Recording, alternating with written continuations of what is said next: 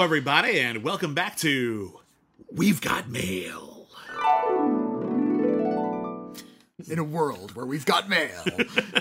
This is the Letters Podcast here at the critically acclaimed network. You hear us talk so much, we wanted to yield the floor to you, give you your own show. And you write in, letters@criticallyacclaimed.net is the email. We answer them. My name is William Bibbiani. I'm a critic. Everybody calls me Bibbs. My name is Whitney Seibold. I, too, am a critic. For the purposes of this email, you may call me Rockmeister McCool. You don't have to. You can call me Whitney. Just write in. Wow, that was fast. Are you trying to be the next Micro Machines guy? Yeah, his name is John Machita. And no, I could never be as fast as that guy. Well, not with that attitude. But yeah, this is our Letters Podcast. We love hearing from you. We hear from a lot of people every week. We don't have time to read every single email, but we try to get through as many as we can. Mm-hmm. And we don't like to waste a lot of time at the beginning of this email with idle chit-chat. Did you say email? With this podcast. This email, this podcast, whatever this is, it's on the internet. Dang it, it's idle chit-chat already. We're just going to dive right in with our letters. Once again, that's letters@criticallyacclaimed.net. We would love to hear from you. Whitney, tell us about our first email. Here's a letter from Folk. Hello, Folk. Hello. Hi, William and Whitney. You have mentioned Godzilla here and there over the last few weeks. Yes. Have we? As we are. I think we have, yes. As we do. It's happened. That has got me thinking about my relationship to those movies. I never really got the appeal of the older Japanese movies. For shame, sir. I'm wringing my hanky right now. Don't listen to Whitney. Ever. And recently I started to watch Shin Godzilla, but I was interrupted after 20 minutes and I haven't gotten back yet. So I guess it's fair to say that Godzilla is not my thing. But there is one exception. I really liked the 2014 movie from Gareth Edwards. The human drama is interesting enough, and the perspective of the monster scenes that are shown impressed me a lot. Just seeing a foot or shoulder between high-rises made me relate to the people on the ground. And even the sparing use of those scenes helped with that. Because of its speed, one person would not be so close to Godzilla for long. Not to say that no other Godzilla movie ever tried to do this. I haven't seen enough to know that, but this time it really worked for me. And if you don't feel like talking about Godzilla for long, here are a few related questions. Do you have an odd favorite movie in any franchise, or any opinion about a film series that you feel like you are alone with? Greetings from Germany, Falk. Okay, well, by the way, thank you so much. Mm-hmm.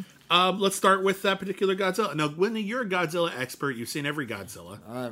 I suppose as much as anybody who's just watched them all, but yeah. Well, I mean, but you know more than I do. I've only seen a few Godzillas here and there. My take on the Gareth Edwards Godzilla is it's pretty good. It's the human drama. Okay. The human drama is bad, but in my experience, that's kind of par for the course. Yeah. But I actually do agree with Falk. I think one of the things I really liked about that movie was its sense of scale. And I think the attempt to show as much of the overwhelming, gigantic action from the lower angles made it feel pretty damn epic. You never get that, like, head and shoulders, like, medium shot of Godzilla just walking around as if the camera's at the same size as Godzilla. It always feels like these are giant leviathans. And I do think that was a good approach. What do you think? I love that head and shoulders look of Godzilla. Oh, God. The scenes of the monsters sort of emerging out of the inky depths or, exploding out of a laboratory and just sort of looking around at a city like Smorgasbord is one of my favorite moments in Godzilla movies. There's something just... The giddy third grader inside of me just loves a certain level of really chintzy destruction. So I really like those old Godzilla movies. Can you relate to the humans? No, I can relate to the monsters. Yeah. That's kind of the fun of those old movies. Do they really have that much going on? Not in terms of like rich character emotional arcs, but in terms of rooting for a monster to win a fight, you definitely have a favorite, don't you? But think about how many other movies are about, like, say, animals, for example. Like, I was about to say Homeward Bound, but those animals can talk in voiceover. So let's pull it back a bit and, like, say Lassie. Okay. Lassie is imbued with a lot of character. Exactly. Okay. But do you feel like Godzilla gets as much character as Lassie? I mean, it's a different character, obviously. Absolutely Godzilla does. I think Godzilla has way more character, because Godzilla is an extraordinary being. It's this fantasy creature. Not only is Godzilla gigantic, but Godzilla has a human actor inside, so that there's a lot of little acting moments for Godzilla, where we get a good sense of sort of his character. And his character is... divorced dad who's working as a bouncer now. Can really handle his liquor and is not going to put up with your shit. That Godzilla has a lot of character. Okay, I'll look after your kid this weekend, but you look, King Ghidorah is being a bastard again. We got to get him out of the bar. Look, if Godzilla was a human, if played by a human, just like no outfit, just person, the wrestler era Mickey Rourke. Mickey Rourke, I was going to say Lemmy from Motorhead. Okay. You know, just an old world tough guy. Yeah. That's Godzilla, and I get a lot of that vibe from Godzilla. And, you know, when I watch the Gareth Edwards Godzilla, I don't get anything from the monster. And I'm not getting much from the human characters either. Like, there's a lot of dramatic moments, but I don't have a deep amount of caring for Soldier Man and his wife, or guy who dies in basement, or other person who dies in basement. There's just not a lot of actual human drama because the destruction is so overwhelming. We can't really pay attention to that drama after a while. And I was, like a lot of other people, really frustrated with how little time we spend with the actual monster. It's like the first time we see Godzilla, there's this big glory shot looking up. We get a good sense of scale, but then the camera doesn't pan up to let us see what the monster's up to. Mm-hmm. It cuts away and it shows like a news report.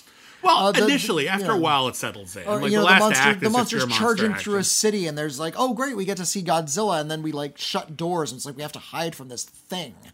And okay, that shows a great amount of panic, I suppose, but I feel that sort of thing is a lot greater conveyed in the first Godzilla movie or Shin Godzilla, which is about the bureaucracy trying to fight the monster. And there's a lot of time spent in like boardrooms and laboratories trying to figure out what this thing is and how to deal with this crisis. Shin Godzilla is much more a metaphor for like the Fukushima disaster than it is for the atom bomb, which is... Yeah, if you're going to update it, that makes sense. Yeah. And I think Gareth Edwards was an attempt to sort of show this like sort of 9/11 kind of American imagery, which at the very least is closer in spirit to what Godzilla started as than what Roland Emmerich did to it, which was just make it cheesy and fun, which... You know, again, it's a bad movie, but Godzilla has also been cheesy and fun, so that's not entirely outside the realm of it. I mean, we've been through smog monsters and Mechagodzillas. There's been space aliens of all kinds. The Godzilla series is pretty silly. Yeah.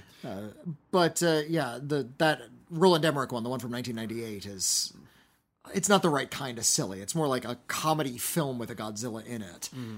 Regarding the second question, which is, are there any films in a franchise which rather unusually are our favorites? And I think everyone who watches a lot of movies are bound to run into one of these. You can't all like the most popular one equally. Like, eventually you're going to run into a movie franchise where, like, your favorite Die Hard is Live Free or Die Hard. Like, that's not mine, but that's bound to be someone out there. And, I have a whole bunch of those. Offhand, I would say my favorite Home Alone is Home Alone 5. That's the good one. You're right. Home Alone 5, Holiday Heist, because Home Alone 1 works as a child's fantasy. It's a fantasy of having the house all to yourself, being able to do whatever you want. That's fine.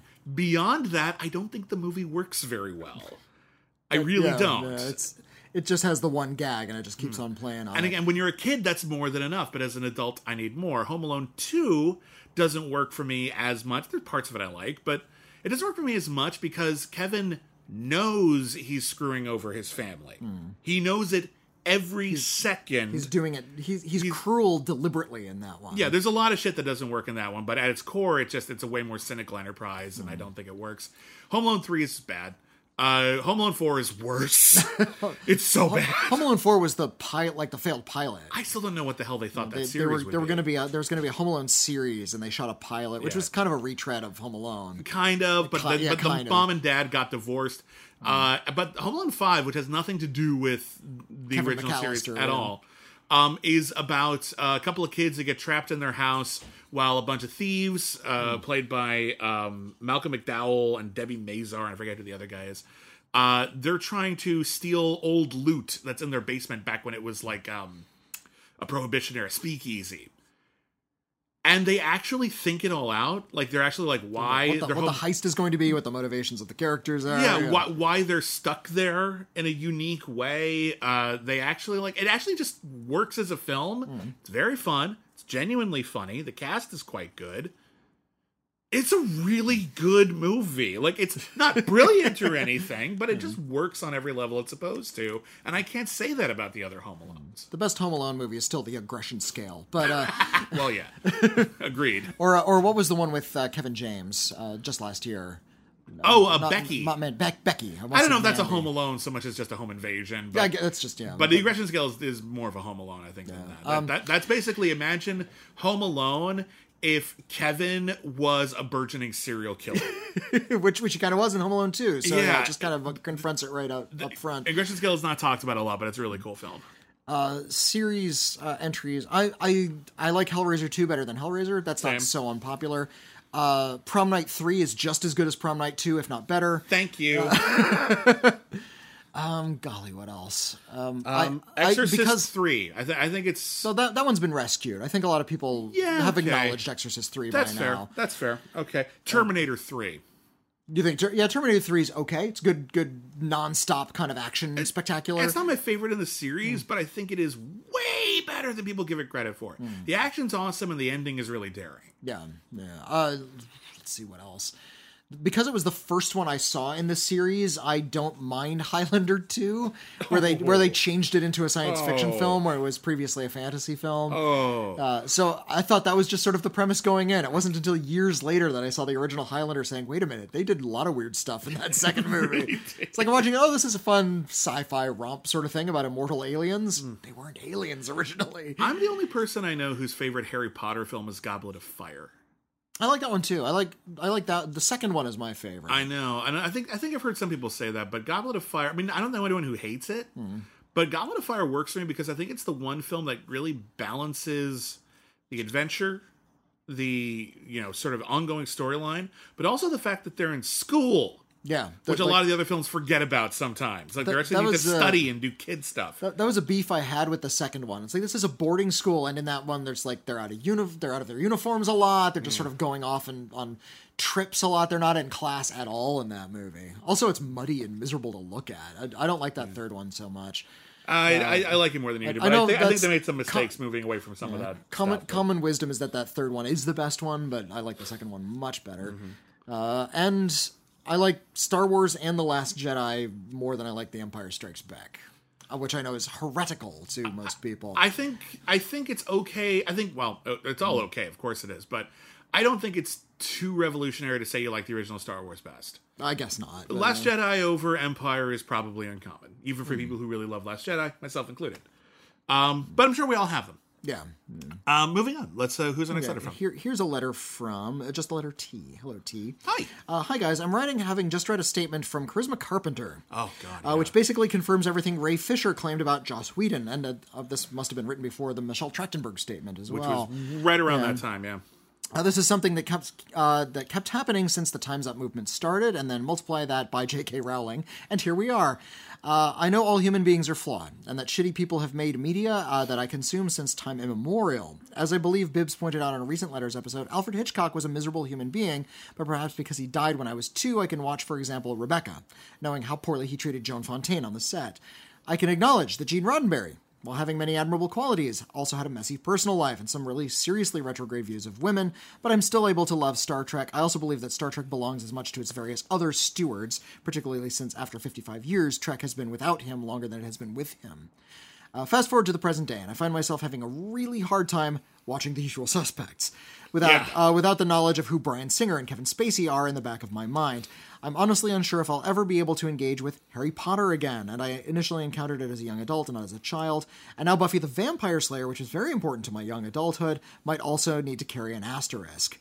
I truly don't know if one can death of the author something so intrinsically tied to a particular person as is Potter, as is Buffy. Is that ultimately even possible? Am I a hypocrite for being able to do it, but for some, but not at all? Be able to do it for some, but not all. I'm sorry if this is a huge bummer. As ever, thanks for everything you do, T. Well, it is a huge bummer. And it's really, it's disappointing and it's tragic and it's infuriating. And a lot of people are just having all of their worst suspicions confirmed.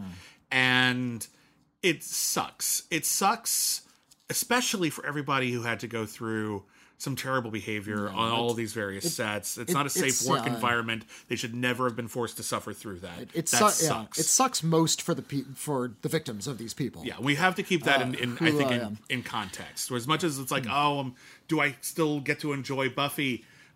That's the thing for me. When I think about watching Buffy again, I think about, am I going to be so distracted by all the misery I know these people were going through? Yeah. As you put it, horrible people can indeed make great art. The problem is we're holding ourselves to high standards, and we should maybe not encourage those people by consuming their art. Yeah, especially when they're still around. Like, again, Hitchcock is dead. And so when we watch a Hitchcock movie, and when we say, I can appreciate the quality of a Hitchcock movie, we're not promoting his work and like supporting like a legal defense fund for him. Yeah, like that is a key difference, I think. It's like you rent a Roman Polanski movie, he's going to get some of that money. Yeah, and that's something you have to think about. That's something you have to think about. Where is your money going? Yeah. Here's my statement on this: criticism doesn't stop. No. Criticism is an evolving form because people and society are always changing. We can construct a canon, but we should reconstruct that canon not every few years, every day. Constantly. We need to constantly look at the canon that we're constructing in our minds and take things off of it and rearrange it constantly because we're going to be reconsidering these things. Look at the Grand Reckoning we've been having with, I call it Grand Reckoning just because of the way it was initially treated versus how we think of it now, The Silence of the Lambs. Oh, yeah. And how, what a horrendous damage that did to the trans community. Yeah. And views of trans people were set way back by the depictions of trans people in that movie. Yeah, many elements of the film are really, really great, but the actual tangible effect that it had may very well be just a complete net negative. Like, it's really shitty. I encourage you to find an article that was published in the AV Club just today when we're recording this episode by Harmony Colangelo, B.J. Colangelo's wife, who is trans and has been fighting The Silence of the Lambs all her life, and how just a horrendous time she's had with it. And that article actually points out that Jamie Gum is actually, because of the circumstances of the character's creation, is in many ways kind of the sympathetic character, even though that's the character that's like kidnapping and skinning people alive. Yeah. Now, again, you have to do, like, that the context of the movie is hard to fight off there, maybe, but it's inviting multiple. The novel was written during the Reagan administration and during all of these medical papers that were being published right at the time that were really doing a disservice to the trans community, when, as just before that, trans people were getting a lot more medical consideration, and then this ignorant paper was published, and that changed a lot of medical practices. Pair that with the Reagan administration's general homophobia and treatment of the gay community, and also the AIDS crisis. Yeah, there's a lot of context. There's a lot of context all of that context is in this wonderful article by Harmony Colangelo. So seek that out. Yeah, and that does bring into this conversation, now that we know that a lot of art, and a lot of our favorite art, and a lot of the most popular art, was created by some pretty shitty human beings, or at least had a shitty impact in that case. Had a shitty impact, or were made by horrible people. Some of whom are just awful, and some of whom actually committed illegal acts. Yeah.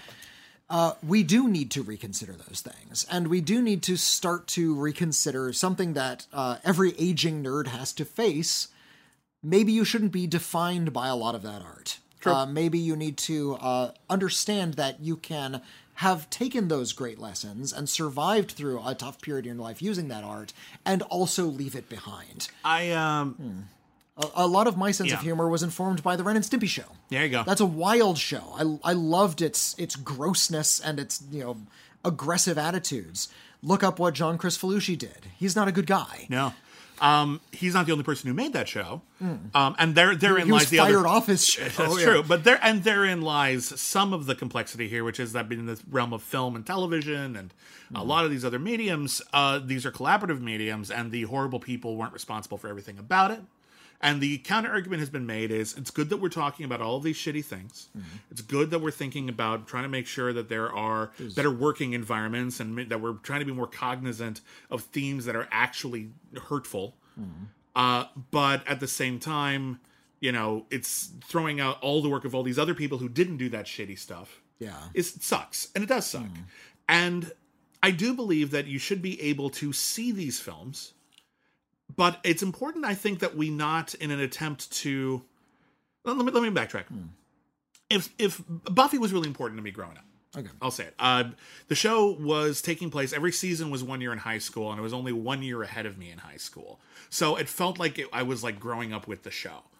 And I liked a lot of the writing, I liked a lot of the characters, I thought it was pretty clever, and Buffy was pretty important to me for a while. And the more I learned recently about what was going on, the more I started delving into Joss Whedon's filmography from an older perspective. We did like a whole Firefly podcast on our Patreon where we realized that Firefly is actually pretty fucked up.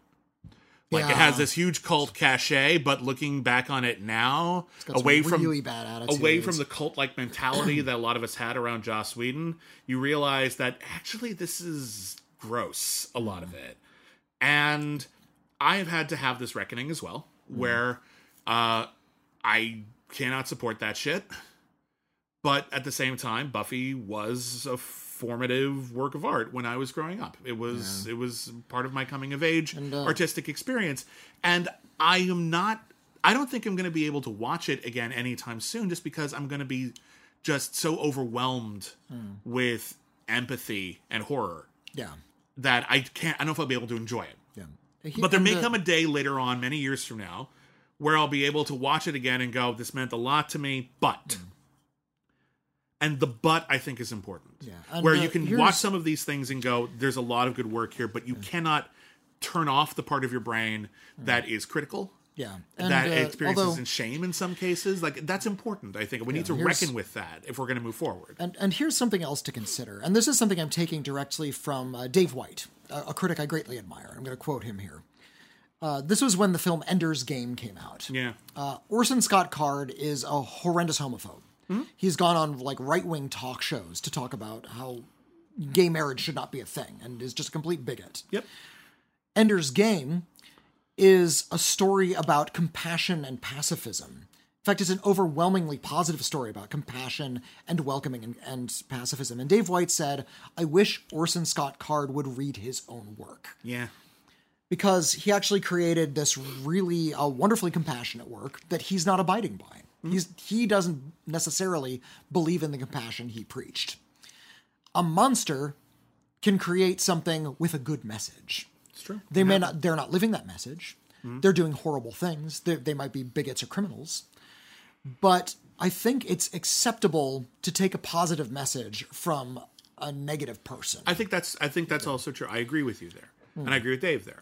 You have to keep in mind that is a negative person, and you need to take their own work and shove it in their face and saying, you said something the opposite of what you're living. Yeah, you said something profound and meaningful and empathetic. Look and listen. And kind. Read your own goddamn work because you actually did something that is positive. Yeah. And you need to live to the standard you set for yourself. Mm-hmm. Exactly, because otherwise you're a massive hypocrite. And I think that's something that a lot of... Yes, 100%. And again, I think that's the thing here, where if this art means something to you and you took something positive from it, that's yours. That's your takeaway. Yeah. You own that. You get to have that. No one has to take that away from you. And that's not death of the author. No. That's something that's your own interpretation. Yeah, and that's again, where you get to where the thing gets to be yours rather than the author's. When we say death of the author, what that means is we simply divorce the author from the work, and we can try to look at the work in a vacuum. That's not the way the world works right now. Especially not in mainstream popular culture where there's such a cult of celebrity around a lot of these things. If you find some random book in a library that was written 500 years ago from an author no one has ever heard of, you're not going to know anything about that author. Maybe you can look at that on its own. But beyond that, that's not the world we live in. So, again, if your takeaway from it is positive, that's fine. But you cannot, I think you have a responsibility as a person, as a mature person, as a person who's trying to be decent and conscious. You have a responsibility not to forget the other stuff while you enjoy it. And what that means is, on some level, this may always be tainted. And that's that. Like, at some point, we do have to accept simply that as a reality. We're not going to get to go back to this place where we unlearn what we know. Yeah. We don't get that. That sucks. But again, what sucks more is people getting away with it. It sucks more than that. That's worse.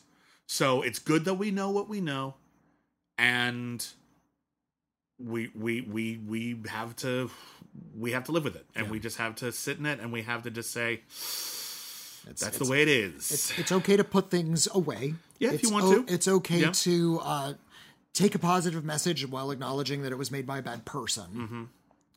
Mm-hmm. And it's also possible to not idolize people as highly as we have. That's a lesson I've learned. That's a lesson I learned a long time ago, and I think it's really important to remember that just because people make art you like doesn't mean that they're on your wavelength. It's like a friend. Yeah, they're not necessarily. They might be. There's a lot of nice people out there. A lot of them make great art. But again, you shouldn't invest too much into into any. Well, I don't want to say anything, but when you invest that much into something, then if that thing disappoints you in some way, especially in this serious a way, it's going to hit you real hard. Yeah. And sometimes it's hard to accept, and some people go out of their way to try not to, and that sucks.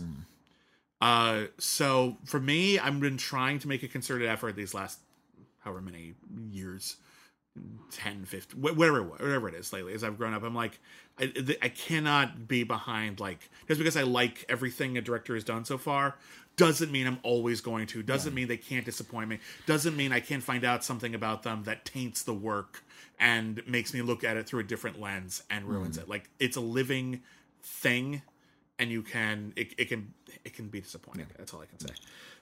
To repeat, criticism never ends. Yeah. Anyway, big old can of worms.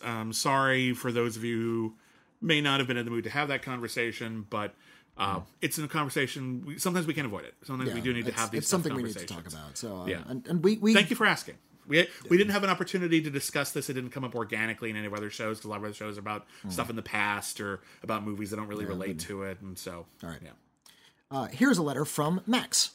Hi, Max. Dear Bibbs and Mr. McCool. Oh, that's me. Yes. I am writing today with a confession.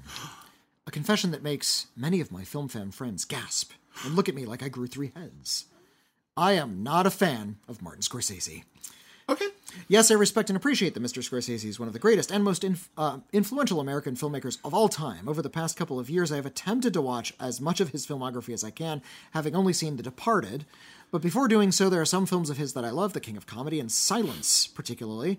But films that seem universally beloved, like Raging Bull, Casino, and even Goodfellas, just did not hit with me the way I hoped they would. And I don't think it's a style or a content issue either, as I have liked some of the films he has influenced. Since taste is a subjective issue, it never worries me too much, so my question for you is, what are some directors or writers or actors that are almost universally beloved, but you haven't cared for their work? Or what are some universally beloved films that you do not care for, but can appreciate the craft behind them? Thank you for everything you do. Every time I get out of the car after listening to one of your podcasts, I always want to sit down on the couch and watch the movies for the rest of the day. Signed, Max. That's an honor. Thank you. Thank you. And we had a lot of variations on this question, like what popular movies do you not care for, and vice versa. But I think the director of Ovra is an interesting one. First off, especially if you've given them a shot, you're free to dislike any director's filmography. If Scorsese's not for you, Scorsese's not for you. Fair. Totally fine. I think you acknowledge the influence he's had, and I think that's all we can ask of you, is just say, well, context matters. He did these things. Cool. You tried. Not for you. Fair enough. I'm a fan. There are some filmmakers who I just don't care for. But I'm always willing to give them a shot, and I haven't seen every single thing all of them have ever done. Yeah. I've gone on record as saying I can't really get into Fellini. Fellini is like a hair past self-indulgence. Fellini, and I haven't seen everything Fellini's ever done, and maybe one day I'll give it a go and revisit some of the things that I've seen before, or try out some of the stuff I haven't seen, but Fellini is not on my wavelength, at least not in my experience. Of like the 4 or 5 films I've seen from Fellini, I'm like, pass. Yeah. I started with 8.5, which is kind of a mistake. Don't start with 8.5. 8.5 is his Vertigo. Like, you gotta, like, understand, like, where he's coming from Who before he you is, get a lot to of 8.5. film trends and even then, I think it's indulgent and frankly boring. But I wasn't on Fellini's wavelength until I saw La Dolce Vita, actually, which is a really long film. That one I actually haven't seen. Yeah, I liked La Dolce Vita, and then I also saw La Strada, which I thought was really wonderful, and also Knights of Cabiria. So I came around to Fellini. I do need to rewatch Amarcord, and I do need to rewatch 8.5, because those are like classics that are still brought up often enough that I feel like I'm missing something. Another one who I've liked some of his stuff but never really... I've never seen a Godard film where I'm like, yeah! The closest I've come is Breathless. I get it. Si Vive Sa Vie. It's like the better version of Breathless. So I'm told. That's one I haven't seen. Maybe I'll get around to that someday. But every time I see Godard stuff, I'm like, I get it. You think you're smart, and maybe you are. Like, that's kind of it. That's kind of where I am with a lot of his stuff. A lot of it seems so mannered and arch. And I get that that's sometimes the substance, but I don't like the substance. So it's just like, hey, what's this chocolate made out of? Well, it's chocolate, and then the substance inside is nougat. I'm like, oh, good, I love nougat. Yum, yum, yum, yum. And this one's with chocolate inside, and inside it's crunchy frog. And I'm like, pass. Thank you. I'm sure someone will enjoy that. And that's kind of how I am with Godard. For the longest time, I was not on John Ford's wavelength. I hadn't seen a lot of John Ford films, for one. He's famous for a certain kind of movie, but he actually made a whole bunch of different kinds of movies. And I've had a larger sampling of John Ford. It's like, oh wait, he actually has like a point of view. Yeah. I used to hate The Searchers, and then I rewatched it. It's like, oh, this is pretty good. Yeah, you saw The Informer, which is a really interesting moral film. The Informer's like, really, really good. I kind of like his Grapes of Wrath, bits of it anyway. The John Carradine bits. The John Carradine bits are great. The John Carradine bits of Grapes of Wrath is really, really good. It's a gorgeous film. Not my favorite. Not as good as Of Mice and Men from the year before, but it's not as good as Russ Meyer's Mudhoney, for God's sake. Well, nothing's as good as Russ Meyer's Mudhoney. Well, fair enough. And also he did Stagecoach. Yeah. Which I remember seeing like bits of a long time ago and just wasn't impressed by. I was like, oh, wait a minute, this is like the template for like a lot of action movies, and kind of still works. Like you can there's a straight line you can draw between Stagecoach and Die Hard. Yeah. Totally. But there's a certain view of like action films made by a particularly manly breed of director. Macho. Yeah, like a lot of macho, like macho filmmaking that I've just never really been comfortable with. Well, I'm seeing that now where there are some filmmakers who are building these big cults. And some of them, I'm like, I like some of your stuff. Some of them, I'm like, really? For example, Christopher Nolan has a big old cult. Yeah, a lot of people love Christopher Nolan, worship at his altar, and indeed, I don't think he's ever made like an incompetent film. Like he's always except for Tenet. Tenet's incompetent. Here's what I'll say. There's a lot of ambition in it. You know, he's never seemed to have phoned it in. He's always making a big swing, even if it doesn't work. I can appreciate that. Like, I don't think Interstellar works. Okay, gorgeous stuff in Interstellar. Holy crap! So I'm not worshiping at his altar. I don't understand what Zack Snyder did to build such a passionate fan base. I've liked some of his movies. I like that first bit in his Dawn of the Dead remake is unassailable. I think that's amazing. The whole movie is quite good, but the opening bit is really just phenomenal horror filmmaking. I didn't see his Owl movie, but you've come to defense of the Owls of Ga'Hoole. I think the Owls of Ga'Hoole might be his top to bottom best movie in terms of just character construction, working out the themes. It's a good film. It's a good film.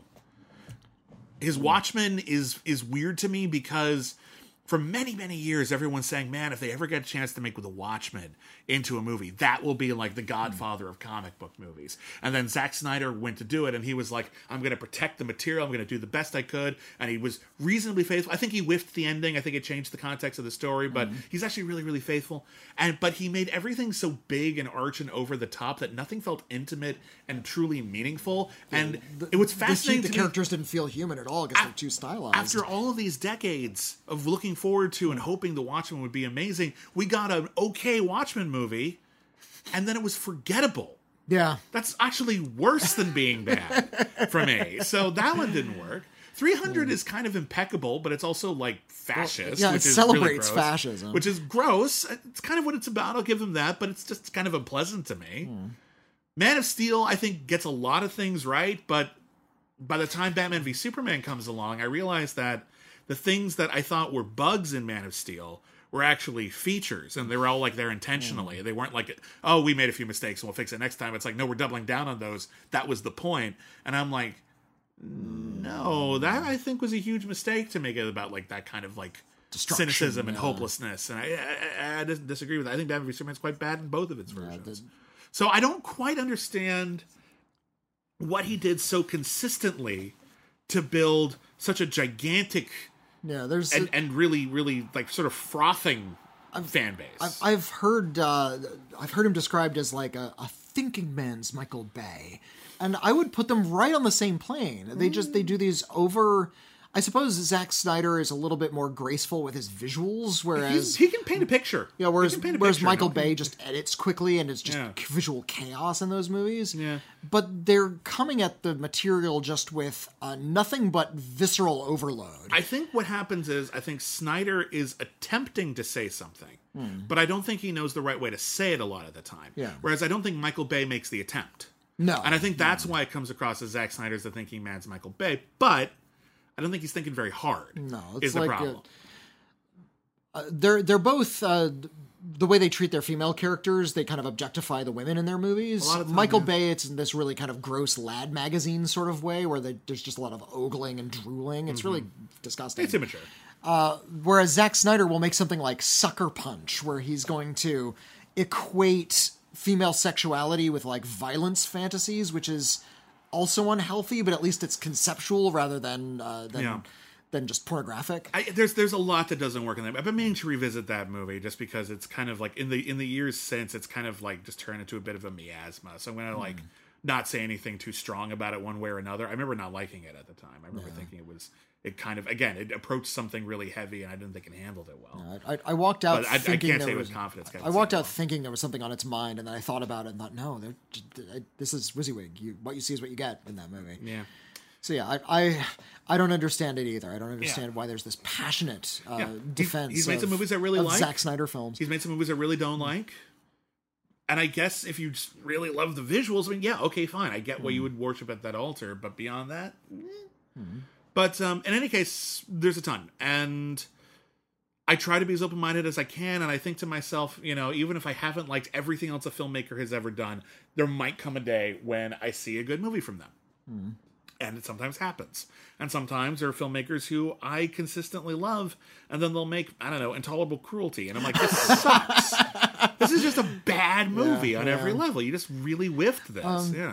David Ayer was on my shit list because I saw a couple of his movies. He did like Hard Times. These like really dumb cop dramas. It was Harsh Times. Harsh Times, excuse me. Harsh Times, and I think was Street Kings also a David Ayer film. I think so. I don't think I saw that one. Just he's doing these really overwrought melodramatic cop dramas that are just dumb and don't have good dialogue or good ideas, and it's just about horrible characters. And at the end of it, it's like, oh, there's just horrible people in the world. And then he made End of Watch, and that made me cry like a baby. And that is excellent. And then he followed up with Fury, which is a very good World War II drama. It's like, oh, wait a minute, he's on a good track. And then he did, like, I think Suicide Squad was his next film. Yeah. And he also did Bright. And there's, like, all these, like, and it's like, no, wait a minute. You did two good ones in a row. What's going on? It's okay for a filmmaker to be hit and miss. I mean, it'd be nicer if they were all hits. Wouldn't that be great? But it's okay for a filmmaker to just not... it's okay to admit that a filmmaker doesn't do everything right all the time. Yeah. And it's okay to say, like, they've made some bad movies, but they also made End of Watch. That movie's great. I love John Carpenter, who did Village of the Damned. It's a bad John Carpenter movie, but mostly his work's great. Yeah, it's pretty good. But anyway, we should move on, but it's an interesting conversation to have. Thank you so much. Here's a letter from Byron Osborne. Hello, Byron Osborne. Hi, Byron. Hey, guys. Do you ever... this is kind of related. Do you ever get sick of the revenge action genre? A guy's wife gets kidnapped or his daughter dies, and that this gives him enough sympathy from the audience to go kill 1,000 people in gruesome ways. Is this genre tasteless? What are some films in the genre you feel do it justice? And what are some that really sicken you? Thanks, Byron Osborne. I wanted to read this one because blood revenge isn't real. I mean, it has happened. It has happened, I suppose, but this is not... as common as the movies would have you believe. That somebody is visited upon by a grievous injury. Usually it's the very sexist trope of murdering a woman in a man's life, and that's the only thing that gets him out to do violent man stuff, because it's the only way he can process his emotions. Really healthy. Yeah. I don't know if, I'm sure there are listeners here who have indeed suffered grave injustice in this world. There's a lot of injustice in this world. There's a lot of justice in this world. I like to think that not a single one of our listeners has committed blood revenge, has gone out and murdered someone who has wronged For them. everyone's sake, I hope that's true. Because that is morally reprehensible. Blood revenge doesn't exist. Because we're decent and we don't commit murder. Well, we're trying anyway. Here's the thing with revenge in a narrative. And revenge is a plot point and it goes way back. Shakespeare was telling stories about it. The Greeks were telling stories about it. There's an entire subgenre that was really hot during Shakespeare's time, which was based on the plays of Seneca, the Greek playwright, and they called them Senecan revenge tragedies. Oh, yeah. Indeed, Alex Cox, the maker of Repo Man, did a film called The Revenger's Tragedy. He adapted one of the better-known Senecan revenge tragedies of Shakespeare's time that wasn't written by Shakespeare. Revenge is one of those storytelling devices that is effective dramatically, specifically because it's something that people don't do. People may have fantasized about it in the heat of the moment, but it's not something that people do or get to do, even if they fantasize about it. It's supposed to be this thing that is so outside the norm of human action that if it happened, it would be compelling. That's the idea. Yeah. Problem is, sometimes things get codified into a genre, and there's a lot of different stories within that genre, and then at the very least in a fictional setting, what should be a thing that's like, oh, how fascinating. No, you don't see that. Becomes old hat because a whole bunch of movies have done it. Yeah. And then that ruins whatever power it might have had. If we have only had a handful of revenge stories every so often, they might have a lot of power. But because it has become a cliched subgenre, it's been robbed of that power. Yeah. And a lot of them are based on this kind of righteous indignation that are communicating to an audience that this sort of revenge is kind of okay. You can usually relate to the person who's getting the revenge, whether they're wronged by a singular bad guy or wronged by a society. Yeah. And it puts in people's heads that violent retribution is kind of okay. And I think that's a really dangerous message to be putting out there in the ether. But when I do it, it's fine. Like that... I'm kind of surprised that we were able to have revenge stories after Hamlet. Yeah. Hamlet is the ultimate deconstruction of the revenge story. Yeah, it's true. It's about somebody it's a meta who is... revenge story. Hamlet is a character who's in one of those Senecan revenge tragedies.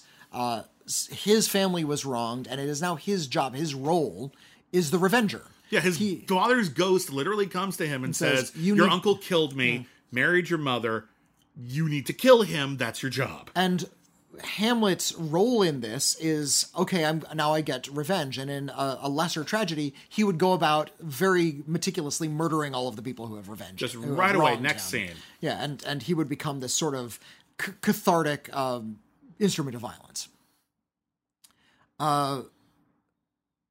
But Hamlet's downfall is that he's a moral person. Yeah. He understands that taking a human life isn't something that we ordinarily do. So he constructs all of these stalling tactics. Well, I have to kind of make sure. I have to prove it. I can't do this because a ghost told me to. I need to know. He's an artist. He's a student. He was busy studying about the world and learning about how grand things are. What a piece of work is man. How infinite in reason. Yeah, he was in love. He had his whole life ahead of him. And this would ruin everything. So, yeah, getting revenge is not in his makeup. And that, he eventually kind of is forced into it is actually undoing the entire court. It's a great story. We know it. Yeah. And yet we're still going back to these kind of revenge tropes because we still have that like spark of violence in us. And I think every time I see one of these revenge movies, I can only think that there's something in humanity, in society in general, that thirsts for violence so strongly that we have to keep coming back to it all the time. Yeah. And it gives me kind of a dim view of humanity that these revenge films are constantly being made. There are 7 Death Wish films, technically, if you count Death Sentence. Yeah. And the remake. And the remake, yeah. That because there were 5 with the Charles Bronson, there was Death Sentence, and there was the Death Wish remake. It's like, we're so fixated on Paul Kersey, architect, getting revenge and murdering and wasting creeps in his language. Yeah. That we just sort of start seeing him as a violent hero after a while. That said, I love Death Wish 3 because it's so bonkers. Sometimes an irresponsible movie can be fun. Taken is a really, and Commando. Mm-hmm. These are incredibly morally irresponsible movies. They're fun. Those ones I find incredibly fun. They're well made enough, and I don't think that they're not terribly apologetic about how bad their dudes are. Yeah. They just happen to be aimed in the right place this time, and that's why they get away with it. Yeah. But I do think there are some very, very good revenge movies that have been made over the years. We just had one very recently this last year with Promising Young Woman. Oh, there you go. Which is, and I think the one reason that one works is because it's taking a story that other movies have handled very ungracefully. Very tastelessly, in fact. And actually trying to focus on it in a much more thoughtful way, in a much more humane way, in a more sort of psychologically rich way. Yeah. That I think it gets away with it. Another movie I missed this when it first came out, and I finally caught up with it, I think, last year. And I really was taken by it. I think it got a little overlooked. Mm-hmm. But if you want to look at it this way, I think it's very easy to. Creed 2 is a revenge film. Yeah, because the Dolph Lundgren character is the one. Well, 2 reasons. On one hand, Dolph Lundgren is like weaponized his own son in order to take his revenge and reassert himself in the boxing community against the community that abandoned him. But also, the protagonist of Creed 2, Adonis Creed, played by Michael B. Jordan, he's getting revenge for his father's death, and he's willing to throw away his entire career over this. And again, this isn't like some crazy elaborate revenge. There's actually a wonderful mechanism in sports where he just gets to fight the guy. Literally, yeah, he gets to do that. It actually makes sense in this context because there actually does get to be a fight, a couple of fights actually, where he actually gets to get revenge in a legally sanctioned, ethical way.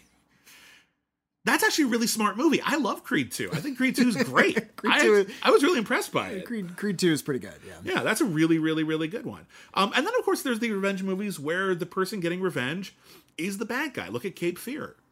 Okay. He's getting revenge. Mm. He's getting in the original movie, he's getting revenge for no particularly good reason. In the remake, I think his own lawyer betrayed him, so he actually does feel like the aggrieved party. In the original, he was testified against.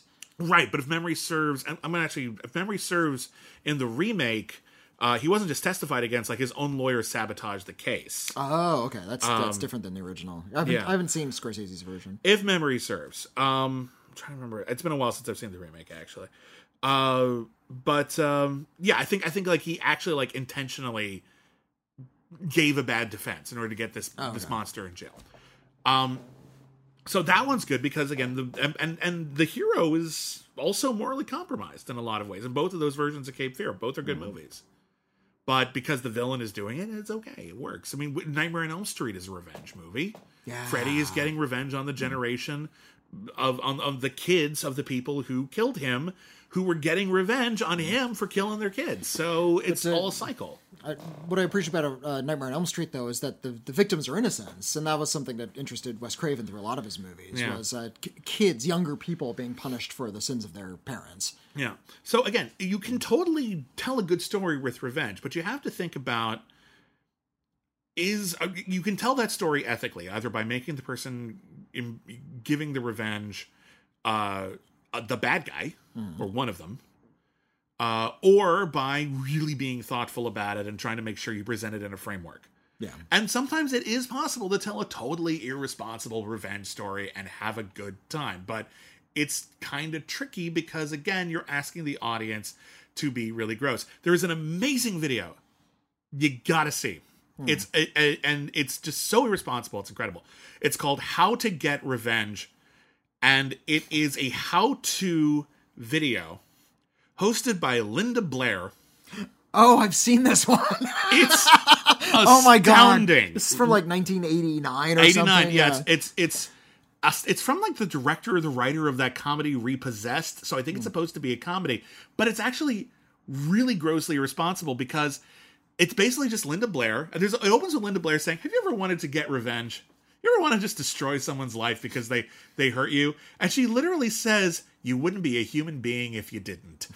Okay, already you are assuming we are on a grotesque moral wavelength. And then the rest of the video is full of people, some of whom are actors, obviously, some maybe, I don't know, but all giving advice on how to ruin people's life with revenge. Many of the things that they suggest in this video are actual crimes. Fraud, defamation of character, how to ruin someone's marriage, how to ruin someone's job, how to destroy their car. They're almost all things you can do. Like, if it's supposed to be a comedy, it's wildly irresponsible because it's actually giving real advice on how to destroy someone's life. If it's trying to destroy someone's life, then it's just trying to destroy someone's life, and it's fucked up. It's a weird thing. It's one of the weirdest videos I've ever seen. You can probably find that on YouTube. You can find that on YouTube, I think. But and seriously, just watch it and just be astounded at how irresponsible it is. Don't do any of that shit. No, at all. I'm not endorsing it at all. It's a work of satire, if anything. But if it's a work of satire, it never tips its hand enough to indicate, or maybe that it's because all of the advice is stuff you could do. Maybe just watch Repossessed instead. Repossessed is actually pretty funny. I like Repossessed. It's an airplane style comedy of the Exorcist movies starring Linda Blair as her character from The Exorcist. Ish, but like regardless, it's really fucking funny. Nobody talks about it anymore, but it's really fucking funny. It's insanely stupid, but that's its appeal. Like a lot of Leslie Nielsen as the Exorcist carries the Max von Sydow character, but he doesn't play Father Merrin. He plays Father May I. Father May I. Yeah, and someone knocks on the door. Father May I? Yeah. Yes, you may. Yes. Dumb jokes. Oh God. Anyway, we got to move on. Last letter. Okay. Last letter here. Here is a letter from. I had one picked up. Sorry, my phone closed out. This one's from Stubble.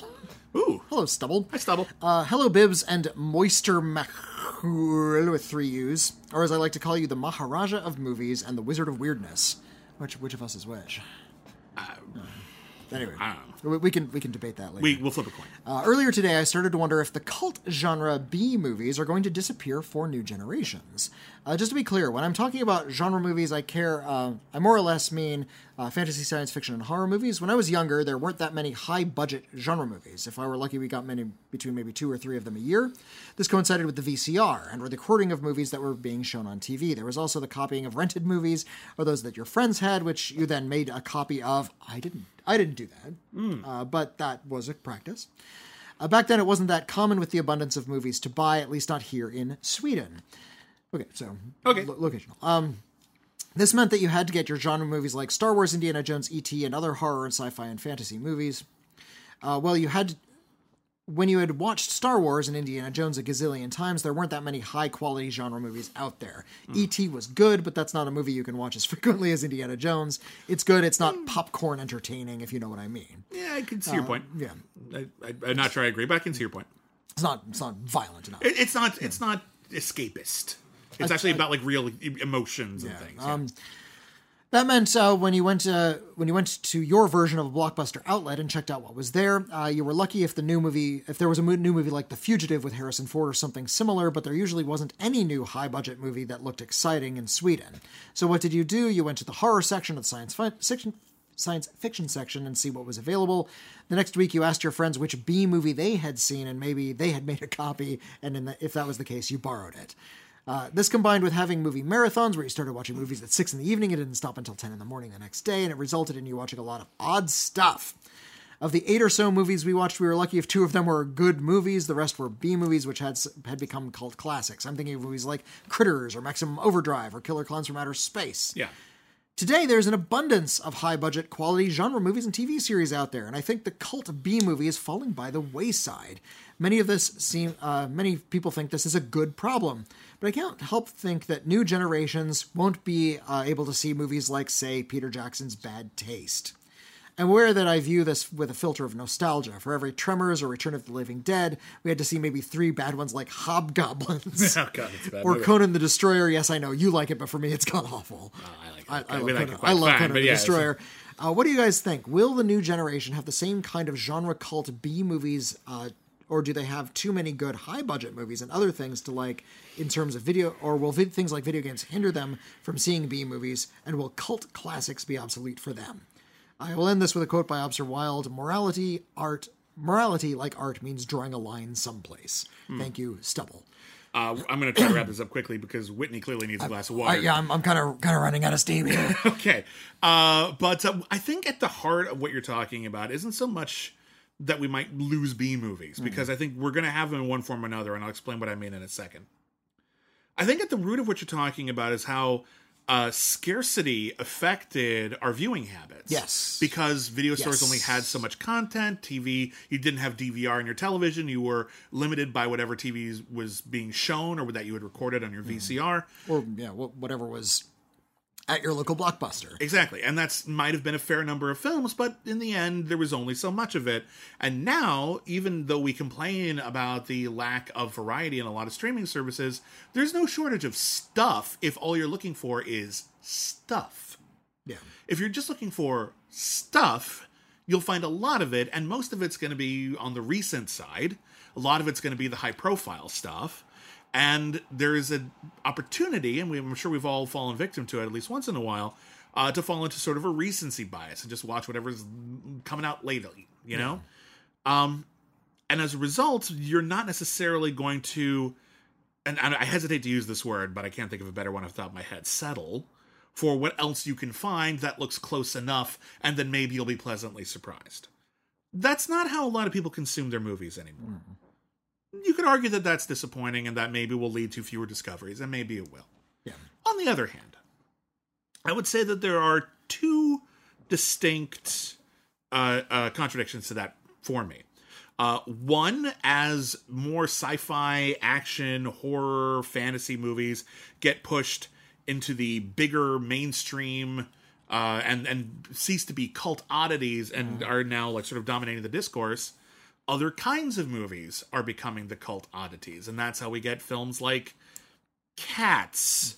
Well, or I was going to say Mandy, but okay. Mandy might be another good example. That's certainly that comes me to my second point. But I think that there's other types of movies that are becoming cult films that maybe aren't fitting within those particular genres, and maybe they'll be the cult films for a little while. I think that's fine. It's interesting, but I think the other thing is I just want to think. One thing, hearing about people talking in our emails on this podcast, I am very heartened to know just how many people, even though everyone keeps telling us people only care about new movies, who are our age, younger, sometimes very young, are actively seeking out older films, weirder films, cult films, sci-fi films, low-budget films, bizarre films. Yeah. People still want that stuff. And they're going to find it, and when they find it, they're going to share it, so I think there's always going to be a market. Yeah, there's always been an underground. Sometimes, if you're of the right mind, you know where to go for it.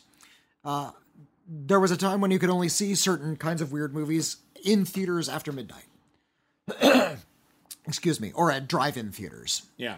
And if you were already on the wavelength, you knew to go to those theaters, those grindhouses, and see these weird exploitation movies. With the advent of home video, those things became a lot more easily accessed. But again, you had to be the kind of person who was delving into the bottom shelves and going into the cult sections and learning about these movies. I remember there was when we finally kind of mutated over to streaming, there was this movement toward this kind of new wave of outsider cult films, the works of, say, like Neil Breen or Birdemic or Troll 2. This was a whole wave of these outsider cult films that were still getting a lot of traction. The problem is, when those things hit the internet, a certain kind of saturation happened very quickly. It took many, many years for Rocky Horror to reach the mainstream, which it did. There was an episode of Glee around it. Something like Troll 2 got saturated over the course of maybe like 5 years. Well, 5 years after it was rediscovered. It was like kind of rediscovered by a lot of underground cult film loving audiences. It got pushed and hyped up, and because things proliferate through the internet a lot faster, it started getting a lot of midnight screenings. There's a documentary film about it. Now everybody knows about Troll 2, and now it kind of burned out. It's almost passé to watch Troll 2 as your bad movie night movie. Everybody's seen it at this point. Yeah. I think that was sort of like the last gasp of old world cult films. as we knew them, as we sort of used them as cult passwords, as things you kind of had to discover and stay underground. Those things are still out there. The underground is still out there. We just need to find it. The mainstream has become sort of pervasive and has controlled so many corners of the discourse that it's kind of difficult to know where to look now. Yeah, the mainstream is basically, it was always the predominant voice, but they just control everything. Now that they control the means of distribution for a lot of these movies, in terms of they decide they own all the streaming services, they're not going to highlight a lot of that weird stuff as much, and it's just going to get pushed aside. Also, just general attitudes about being an outsider have changed. There was a time when being an outsider was the cool thing to do. Rejecting the mainstream was the cool thing to do. That's what made you cool, was rejection of the mainstream. That's my generation at work. That's Gen X. Yeah. Now, the cool thing to do is catch up on WandaVision. Have a theory about WandaVision, the new thing. Being right on the cutting edge of what's hot and new so you can tweet about it right now. I think that one's weird because I feel like that used to be the cult thing, but it became the mainstream thing. But we still have this protective attitude of it as if it's still a cult oddity. And it could go away at any moment instead of being the institution that's not going to go anywhere anytime soon. That's been the most frustrating thing about the wave of this mainstream appeal. These things are hugely popular. Everybody has seen them. Everybody has their websites and careers devoted to talking about this certain kind of movies, and yet you insult the movies and the fans get really defensive as if you're destroying it. Yeah, we're not punching down at some little movie that only you like. This is the multi-billion-dollar corporate entity that we're criticizing. We're shooting spitballs at Cthulhu here. We're not doing any kind of damage. Yeah. We're not taking anything away from you. We're not the ones with the power. The guys on Twitter with a few thousand followers. We're just not. Where is the underground? I wish I knew. Yeah, I'm kind of scouring where I can. I'm trying to find the weird movies. Occasionally we'll see something like Psycho Gorman, and we'll try to spread the word on Psycho Gorman, which is really good. That's a cult kind of movie. It's this low budget monster film. If you're bemoaning where's the new Dead Alive Psycho Gorman? Go see Psycho Gorman. Yeah, it's great. Listen to the people who are trying to find that kind of stuff. Are we those people? Not really. We're too old. Yeah, we're looking. We're not going to... We don't have our fingers on the pulse the way we might have exactly. once. You know where you look? Look on TikTok. Ask somebody who's in high school right now. Ask a Gen Z. They're going to know where the weird stuff is. And if you're lucky, they'll share. Yeah. All right, well, thank you, everybody. That's a great letter, by the way. I'm glad we got a chance to have the conversation. Thank you, everybody who wrote in. Thank you, everybody who's thinking about writing in. We hope to hear from you. Once again, our email is letters@criticallyacclaimed.net. We might read your email in an upcoming episode. We can't get to them all, but we sure do try. That is it for this week's We've Got Mail. You can find us on Twitter @CriticAcclaim. I'm at William Bibiani. I'm at Whitney Seibold. We have a Patreon, patreon.com/criticallyacclaimed network, where you can get a ton of exclusive shows, including shows about Batman, shows about Star Trek, shows about the Academy Awards, shows about what's not on Disney Plus and should be, commentary tracks, the works. You get to vote for future episodes. Every single one of our patrons is the reason why we're here. If you can afford to join up, we sure would love to have you. And if you can't, well, leave us a review wherever you find us. That would really, really help. If you are in the mood for some soap, may I suggest going to Etsy.com and looking up Salt Cat Soap, all one word, and checking out the soap designs from one M. Lopez da Silva, my wife and partner, who is not only a brilliant author and artist, and some of her sketches are now stickers over there, but also makes some really incredible soaps that you can purchase there, and they're getting really good reviews. And thank you everybody who's ordered so far. We hope you enjoy and continue to enjoy, because we're not going anywhere. And I think that's it. So thank you everybody once again. Sincerely yours, Bibbs and Whitney.